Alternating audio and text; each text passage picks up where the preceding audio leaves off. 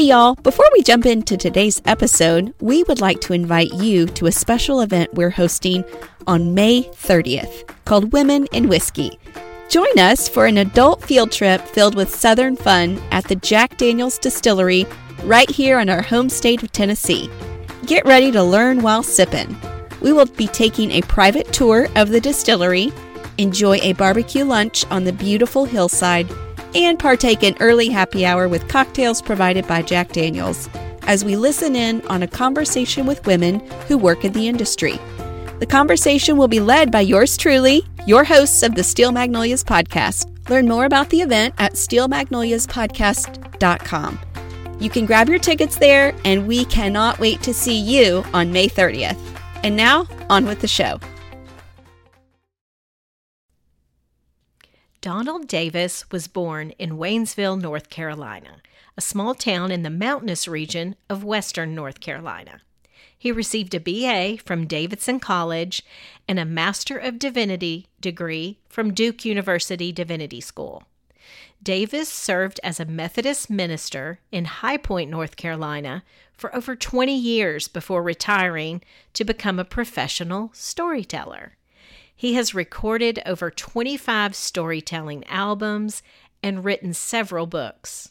His long career as a teller and his promotion of the cultural importance of storytelling through seminars and master classes has led to Davis being dubbed the Dean of Storytelling. He has appeared on National Public Radio, CNN, and ABC's Nightline. Davis is a strong advocate of storytelling, not just the profession, but also storytelling in everyday life. He feels that we connect with one another through the stories that we tell each other across the family dinner table. So meet us all at the table now.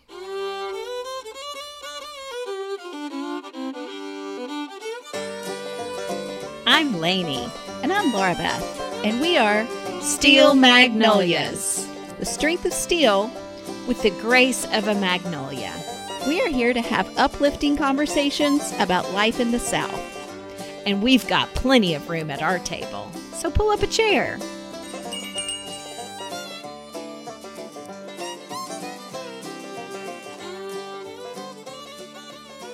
Well, good morning, Mr. Donald Davis. Good morning. So good to have you on the show with us. Thank you. So many questions that I have for you, but let's just start with, you're a North Carolina guy. Yes. Tell us, why do you think the storytelling culture is so strong in Appalachia? Well, storytelling is strong whenever identity is more important than fortune. And what I mean is this: wherever you live, if you go to a party, if the conversations are about, how's your mama? What are you going to do to that house over there?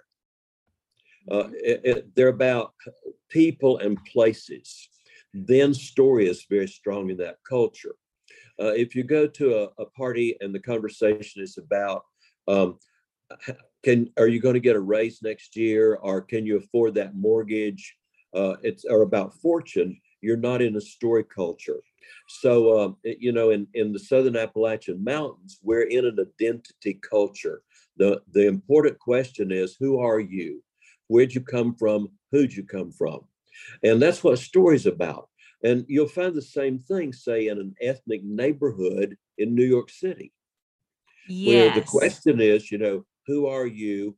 Where'd you come from? Who did you come from?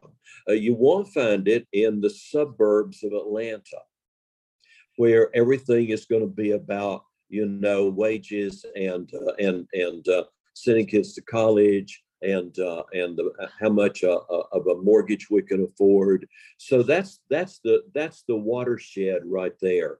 And so you find it strong, say, on the down east coast of Maine. You find it across, the lumberjack band of the upper Midwest. You find it in the Southern Appalachians. We find it any place where that identity question is the primary question of conversation. That is remarkable. I have never heard it put that way, but everything you just described makes crystal clear sense. Yeah. So what I'm wondering is, do you have any thoughts if a community moves away from that identity culture, is there any way to ever rejuvenate it or restore it? Well, what happened is, one of the biggest migration cycles that's ever happened is that, Scots-Irish migration cycle coming in the early 1700s up through the middle 1700s. And those were people who were moving to preserve their identity. The bloody wicked English had taken their country, our identity is gone. And so when they come with them, what do they bring? They bring all the things that preserve, this is who we are. Making whiskey in the hollers, the same thing the Scots were doing, up there. And the whole issue about whiskey was not morality, it was about taxation. And see, even to this day, who deals with alcohol? It's taxation. That's what it's about. So it goes straight back to that sort of battle between the Scots and the English there. The dances that came, the songs that came, the stories that came, because the food ways that came, because those are all the things that define this is who we are. When people move as fortune seekers, they don't bring any of those things. They often change their name when they come through migration. At Ellis Island, they Americanize their name. They often make up new stories about where they came from. They often very quickly want to abandon the old language and become, immediate English speakers, because now, we're seeking our fortune. We're not maintaining our identity. But if you get, another huge migration cycle that's about identity maintenance is Jewish migration, where every attempt, and then when we think about slavery, the two ways you enslave people is by taking away from them their ability to seek their fortune and taking away from them their identity. That's right. And so that's why story is so important in any slave population, and why preserving, music, preserving food, preserving anything that defines, let's remember who we are. Where did we come from? Who did we come from? And so those things are so really, really important.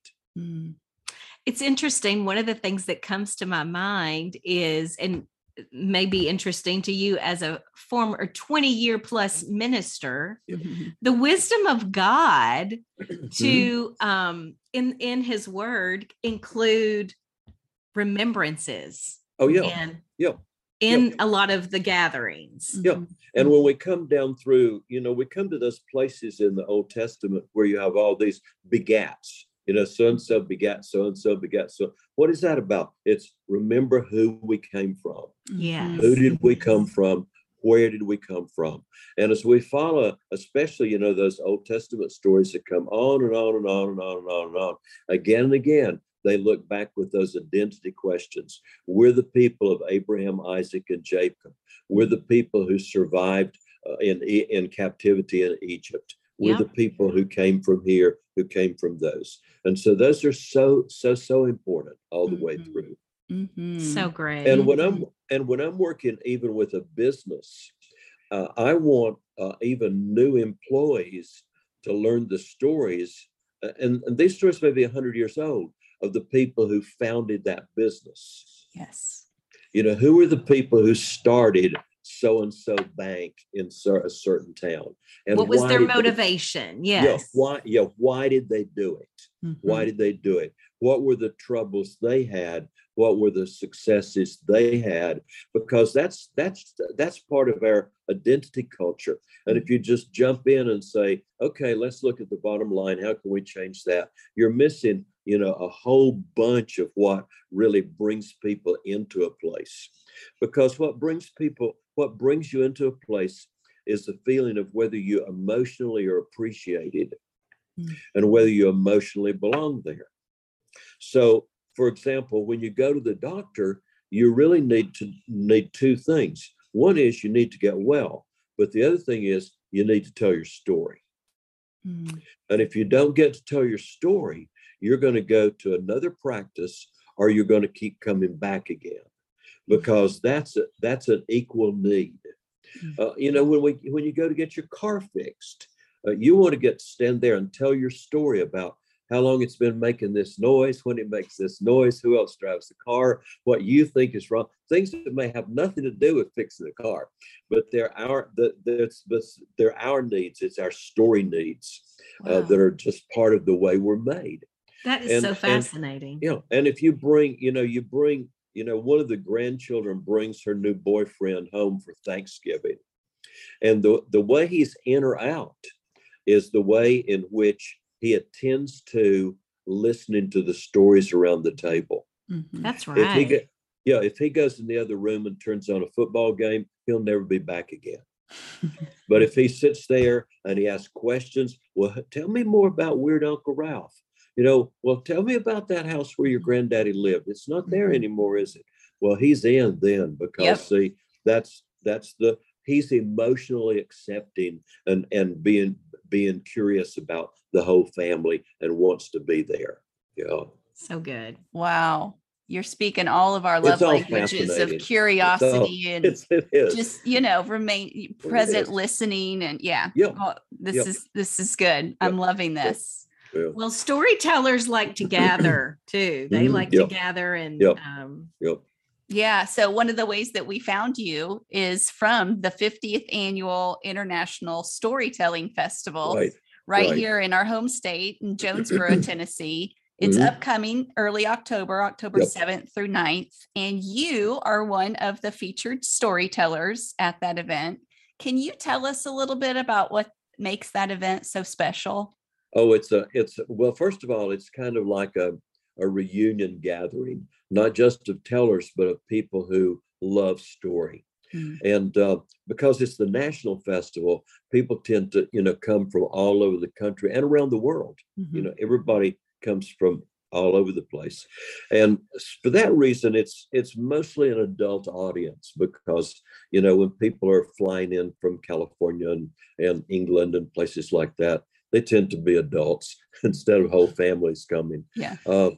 So it's largely an adult audience. And on the one hand, it's the easiest audience ever, because people know why they're there. They love stories and they're wonderful listeners. On the other hand, it's the hardest audience ever because people have heard everything. They've heard everybody's version of every story, and you can't fool them. You can't trick them. They're wonderful, wonderful listeners. And they're so great to play with. I feel like I'm, throwing out a story like a rope to the audience, and they're grabbing the other end of it, and we're pulling it up between us, and we're kind of walking the story back and forth. They may never say anything out loud, but their laughter and their posture and their silence is just so. Being in that audience is different from, say, listening to a recording, because you're surrounded by people who are listening with you. And you feel people laughing beside you, or you feel people around you with this pause of just deep silence. And it's a very different listening experience, not just for tellers, but also for listeners. So it's a very special event. I've been there 42 years out of the 50. Wow. And actually, even though the festival didn't happen for 2 years during COVID, my wife and I chose to go to Jonesboro those weekends anyway, because we wanted to visit the merchants up and down the street, let them know we missed them and we missed being there, and that we didn't just come to town for our own benefit, that we come to town knowing we come, for their benefit as well. I play in a little band during that weekend, the Jonesboro Novelty Band, sort of on the side. And so last year, the festival wasn't happening, but on that Saturday, we set up down on Main Street and we played for a while in the afternoon. Wow. And then all the merchants had a special event that afternoon and evening, where they stayed open late and had drinks and tapas in the different shops in town. And so I got to go around and visit and be with people, because it's not just about, showing up and getting paid and leaving. It's about community. Yeah. And so even though we couldn't have, thousands of people there, my wife and I, as two people, could go and visit with people. Have a So little that was family really reunion. Yeah, that was very important. Yeah. That's I'm wonderful. actually there every year for the whole week. Every week there's a teller in residence in Jonesboro from spring through fall. And I'm always the teller in residence for the week of the festival, because special. a lot of people come early, especially people with RVs, getting set up, having a good time. People who want to come to town and shop before the big crowds get there. So in normal weeks, the teller in residence does a performance at 2:00 each day. And so I do 3 performances a day. Let's see, 11, 2, and 4, Monday through Thursday. Wow. And then on Wednesday night, we have a big performance in one of the tents that's already put up. And even though the festival doesn't start until Friday, Wednesday night, we could easily have 1,000, 1,200 people there, already on Wednesday night, because they're just getting there for the week, the festival week, and the feeling of that time period. What a fun time. It's amazing time. Wonderful time. Now, I'm curious about this bow tie. This seems to be a kind of signature garment for you. Tell us about this bow tie. You seem to always have one on. Every picture of me that's taken from the time I'm like a 3-year-old dressed up for church, I'm always wearing a bow tie. And one of the most influential people in my life in childhood was my Uncle Grover. He was my oldest relative. He was my dad. My dad was born in 1901. And Uncle Grover was his oldest brother, and he was born New Year's Day, 1885. And that was just my uncle. And I, grew all up with him. He was a lawyer who never went to law school, just read law and took the bar exam and practiced into his 90s. And he always wore a hand-tied bow tie. And he showed me, here's my tie for this evening. I just wear them when I'm working. See, I don't have one on now because we're just playing. But by tonight, I do a recording session this evening for a show called Appleseed. That is a storytelling program on WBYU radio. Okay. So this is the tie tonight. It'll be a pink shirt, and this tie is black with flamingos on it. So it'll be ready for tonight. So my Uncle Grover taught me how to tie, a bow tie, and gave me some of the first ones I got. And then right on from then, it kind of says, you're here to do something important, but you're different from the ordinary. Yeah. So when I go in to do school shows and they see me, they know I must be there to do something important, but I don't look like the principal, or I don't look like any of the teachers. So it's just a different kind of mark. I love it. And when I'm signed by ASL, signers for deaf people in the audience, their sign for me is a sign that goes like this. I love it. Sweet. That's it. The So fake in the bow tie. That's what they've already invented to do that. Precious. Well, would you be willing to share a little story with our listeners? Well, let's see. Most of the stories that I have are mostly about 30 minutes long. Okay. But let me see if I can tell you just a little story, a little short story, or a little anecdote. I went home from school on the first day of school, and that night we sat down for supper, and my dad looked at me and he said, "Well, you went to school today. Did you meet the principal?" And the problem with that question was, I didn't know what the word principal meant. Okay. So I had no idea whether I'd met the principal or not. So I said to my daddy, I said, "I don't know. What is the principal?" And he said, "Well, the principal is the person who is in charge of you at school." And I knew right then who it was. I knew it was Miss Annie Ledbetter. Miss Annie Ledbetter was sort of a, substantially built woman. Pants never touched her legs. She had 5 dresses. She had a Monday dress and a Tuesday dress and a Wednesday dress and a Thursday dress and a Friday dress. And every day, her dresses got brighter through the week. And her Friday dress was a red dress. It was sort of this double knitty stuff that could go in and out with the tide. And it had little white stripes that went up and down, little white stripes that went back and forth. And one day Harris Prevost told her she looked like a big brick building. And she just laughed and laughed and laughed and laughed and laughed. And, it was years before I realized how wonderful it is to start first grade with a teacher who knows how to laugh. Mm-hmm. But my daddy said, no, she's not the principal. She's just your teacher. Mm-hmm.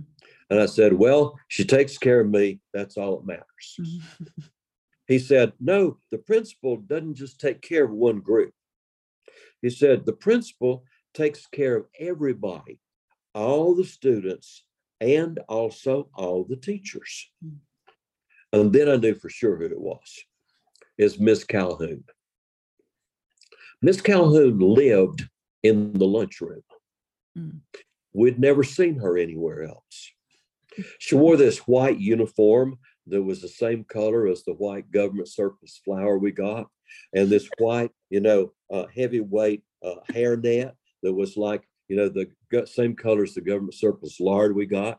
And every day she would make homemade yeast rolls. And what you hoped was you got to go on a little errand and you could go sneak through the lunchroom because the show was watching her make yeast rolls.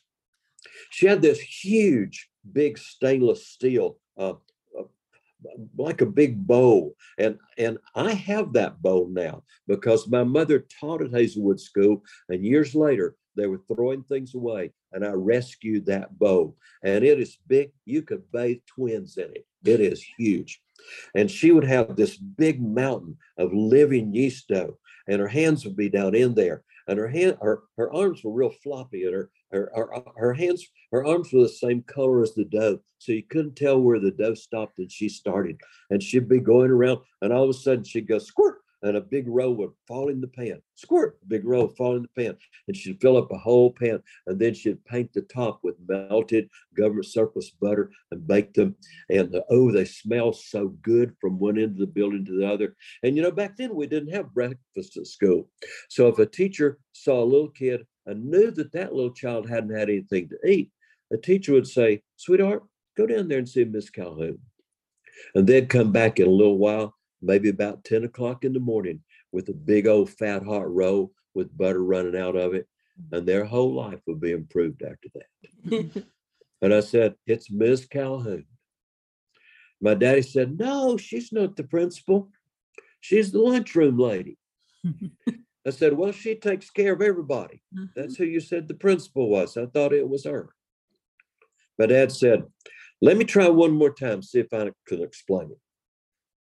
He said, the principal, it's not like he owns the school, but it seems like it. The principal's not the king of the school, but it seems like it. The principal is in charge of the buses and the playground and the building and all the teachers and all the children. And then I knew for sure who it was. It was Haskell Davis. Haskell was my daddy's first cousin. And he's the first person we met when we got to school every day. He would stand there and he'd hold the door open with his arm and we'd go to school under his arm. And as you come under his arm, he'd say, good morning, little Davis. Good morning, little Messer. Good morning, little Rathbone. Good morning, little Moody. Good morning, little Morgan. And he'd say, feel my muscle, feel my muscle. Haskell weighed about 95 pounds. About 93 pounds was red hair and freckles. And he, as skinny as he was, he had a bicep that was like a ball bearing. Wow. And we'd reach up and we'd touch that muscle. It was hard as a rock. And then we behaved all day. Because Haskell had the amazing power of multiple location. He could be in the downstairs boys' bathroom and upstairs in the library at the same time. He could be in the lunchroom and out where you burn the trash at the same time. He was everywhere. And I knew he was the king of the school because Haskell was in charge of the throw-up compound.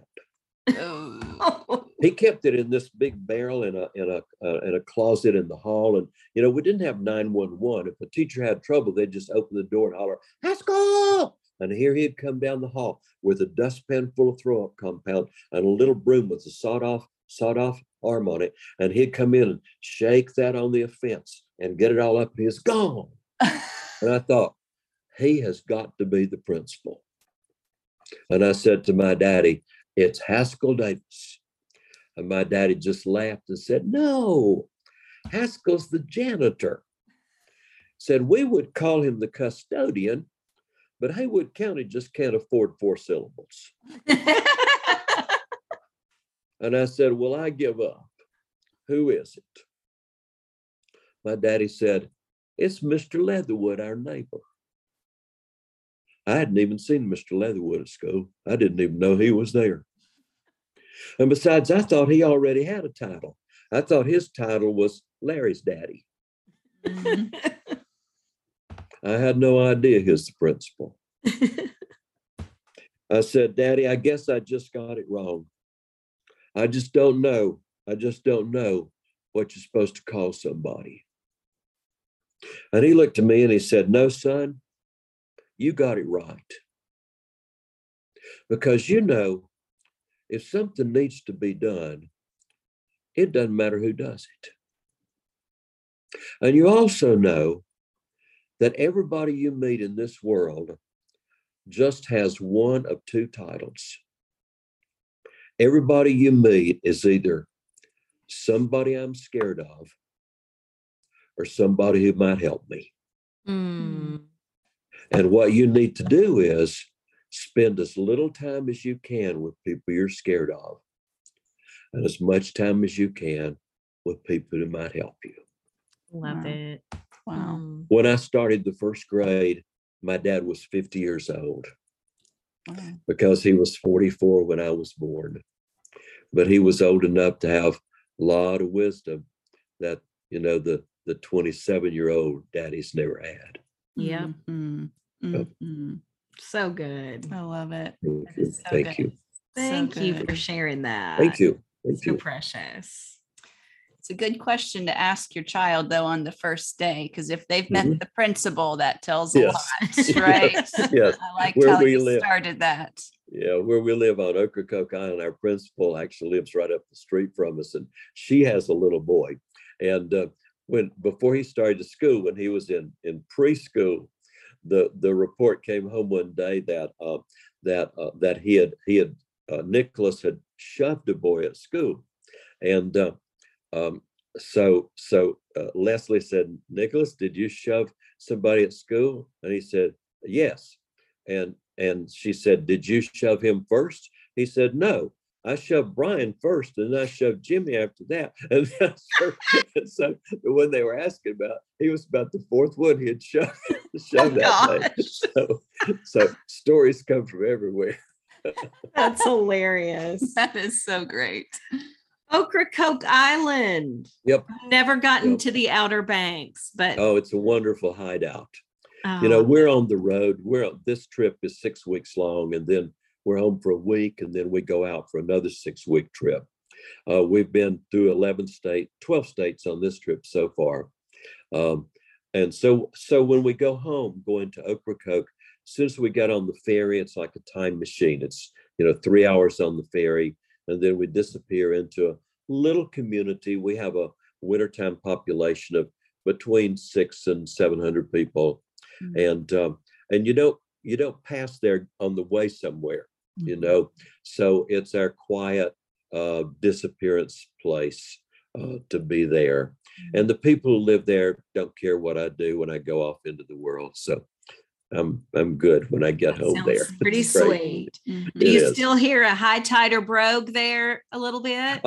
It's really disappearing. Okay. Television is what's bringing the end, because television is a stronger speech influence on kids than their grandparents are. Mhm. So it's hard to find somebody, say, pretty much under the age of 60, who really has that brogue left, though, the kids in school are always learning about the importance of their language. But the television influence is so strong. And all over our country, that's what's happening. The regional accents are so disappearing completely, because that we have that national influence instead of local influence as kids growing up. So true. Yeah, they even did a small piece here in Nashville recently that showcased different news anchors from about the early 80s to today, and you could hear the difference in their dialect and how much it changed. It's just really fascinating. Well, you've lived in other areas of North Carolina as well. Are there any other favorite places in your home state that you like to? I grew up there in the mountains in Waynesville, and my family actually came into that part of the world from Scotland and Wales in the middle 1700s. And I still have family and relatives there. Then I went off to college at Davidson College, and I went to graduate school at Duke. And then as a Methodist minister, I lived in Lexington, in High Point, way back in the mountains in Cherokee County, the last little county in the tail end of North Carolina, then in Charlotte, and then back in High Point before I retired.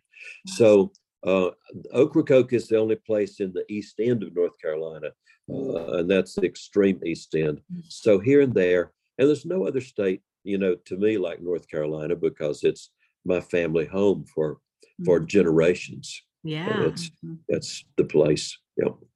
Such varied, beautiful landscape there. It is. It is. It is. Well, we have listeners all over. So for any of our listeners that are in these areas, I wanted to mention you're going to be at the Athens, Alabama Storytelling Festival in October 18th to 22nd. And that's even a wonderful festival. Good. Wonderful. Well, and then you're even going to be in Midland, Texas at the Midland Storytelling Festival, December 1st through 3rd. Right. And this week I'm in Lehi, Utah for the Timpanogos Storytelling Festival, which is the other festival that's probably, as large as the Jonesboro Festival. Okay. They count things differently because here there's a lot of outreach into schools. We're here early. The festival really starts Thursday night, but I have things starting tonight and then tomorrow as we go on through the week. And this is a wonderful festival as well. They're just all over the place. Oh, wow. Well, now your full schedule we'll put in our show notes at where everybody can see the full schedule, because you're even in North Carolina at libraries and different things like that as well. Yeah. Well, we're going to have to make it to one of these good storytelling festivals. Yes, you need to do that. I think I would love that. Come down there to Athens. That's not very far. That's just down the road from you. It is. Yeah, that's actually closer than Jonesboro for us. So it really is. Yeah, it's just a long hour down there. Yeah. Well, Donald, thank you for sharing your talent with us today. Thanks for doing this. Just for the preservation in story that you've been so actively a part of for 40 plus years. So thank you. Thank you. We will hope that our listeners do check you out and be blessed as well. So Donald, peace be with you. And peace will be with you all as well.